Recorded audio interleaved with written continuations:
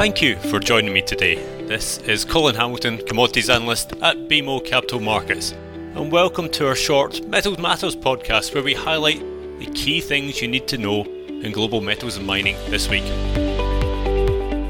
It has certainly been an interesting couple of weeks as the powers that be in Beijing set the growth dial to full steam ahead as April data looks to have again disappointed following the Shanghai lockdown. China's Politburo reiterated the drive to boost growth and provide greater support for the economy, following comments from President Xi himself of an all-out push to increase infrastructure investment. This is a clear pivot back to old-school tactics as both the wider economy and consumer confidence continue to be hit by these rolling lockdowns. Now, infrastructure fixed asset investment could easily rise 15% year on year for 2022 as a whole. However, sudden moves such as this do tend to lower the average quality of projects being progressed. Also, many of the projects actually discussed thus far aren't actually new. The Gobi Renewables project, Zhong'an City, but are being accelerated at a central government level, with local governments still struggling for revenue from land sales.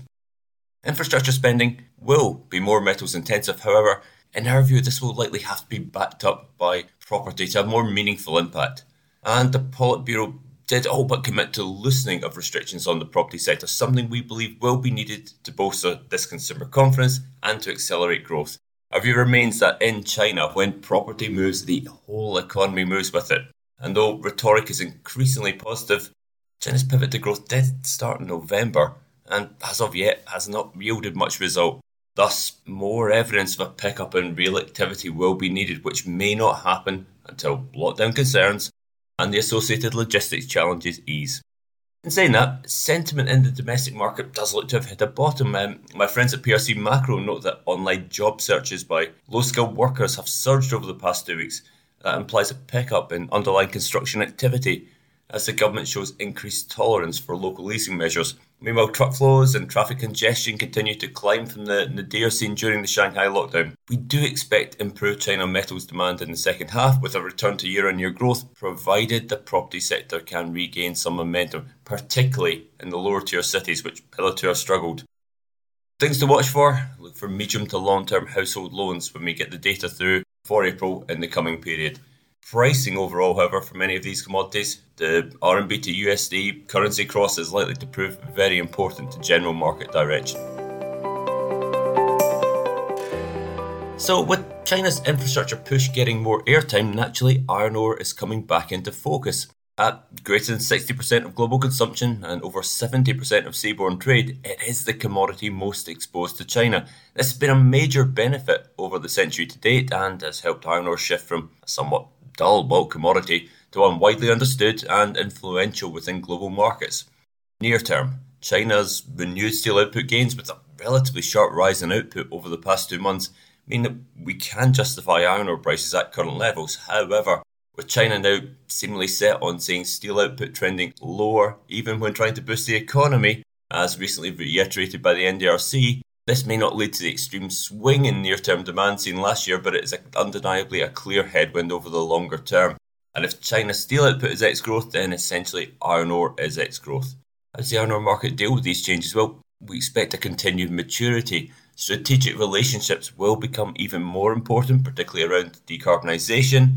Moreover, value in use making this comeback in recent years, there's certainly potential for more premium product blends to emerge, both for higher grade and lower impurity material, particularly so as the direct reduced iron market starts to accelerate. Indeed, of all the commodities we look at, iron ore actually might be the best place to achieve a green premium for low carbon products. I also expect to see things like working capital funding employed to manage the natural seasonality, which can see hundreds of millions of tonnes per annum swings on an intra-year basis. For the major diversified miners, clearly using iron ore as a funding source for investments in future-facing commodities and outsized shareholder dividends, the best way to judge how they're managing the market is not by the general price trend, but by how well the lows are managed over the cycles. If we do continue to see higher lows or lows well above the cost curve, they can easily sustain some very strong dividends over the coming period. Quite often in recent years, we have seen very different near-term market fundamentals for zinc and copper.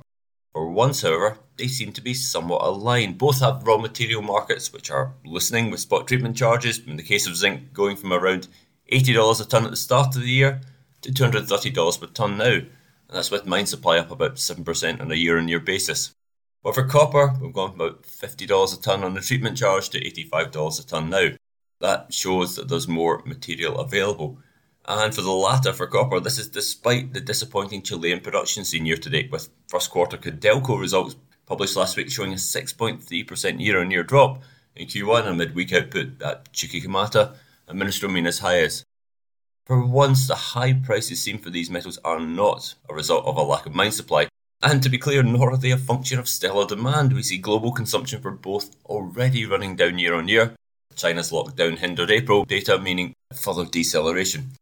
Rather, current prices are a function of low inventory availability, particularly in the developed world at a time where purchasing managers are already nervous. This means that smelter output is now a crucial factor to watch to determine whether markets stay this tight. Firstly, look at European output, and with more countries being cut off from Russian gas supply, and note here that Poland and Bulgaria combined represent about 1 million tonnes per annum of copper smelter capacity and 250,000 tonnes per annum of zinc smelter capacity. Well, it's hard to see any dramatic recovery coming through there. I would, though, look at greater potential for Chinese market output gains, particularly in copper, where the 400,000 tonne per annum Zhuanggang copper smelter, which has been offline for the past month amid financial difficulties, well, it's announced a plan to restart production in May following an SOE takeover. The absence of this smelter from the market has been a key reason for the draw on visible Chinese inventory over the past few weeks. I'd advise keeping your eye on metal premiums to determine whether buyers remain as nervous as they are presently. To close this week, I'm looking forward to seeing friends and clients at Mining Indaba in Cape Town, particularly at the BMO reception on the Tuesday. This will be a very unusual Indaba move from its usual February slot owing to Omicron, and coming at a time when Africa is becoming an extended geopolitical battleground between West, Russia and China. One thing we always like to look at is the size of the individual country stands at the Indaba exhibition hall to ascertain who is seeking investment. Interestingly, last time round Saudi Arabia had the largest stand.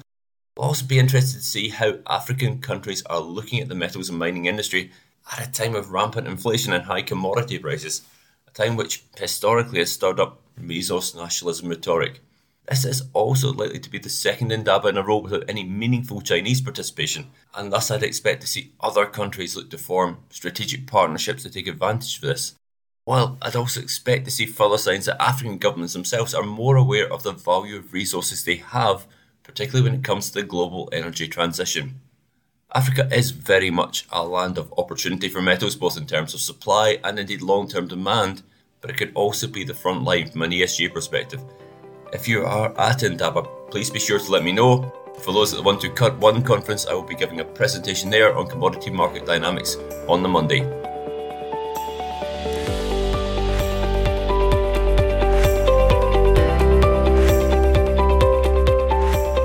That was Metal Matters, presented by BMO Capital Markets Equity Research.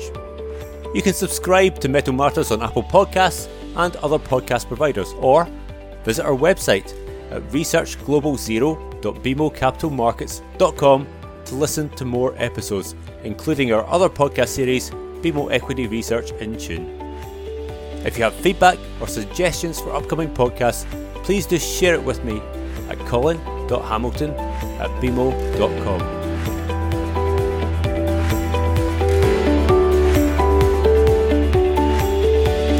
To access our full disclosures, please visit researchglobalzero.bmocapitalmarkets.com/public-disclosure.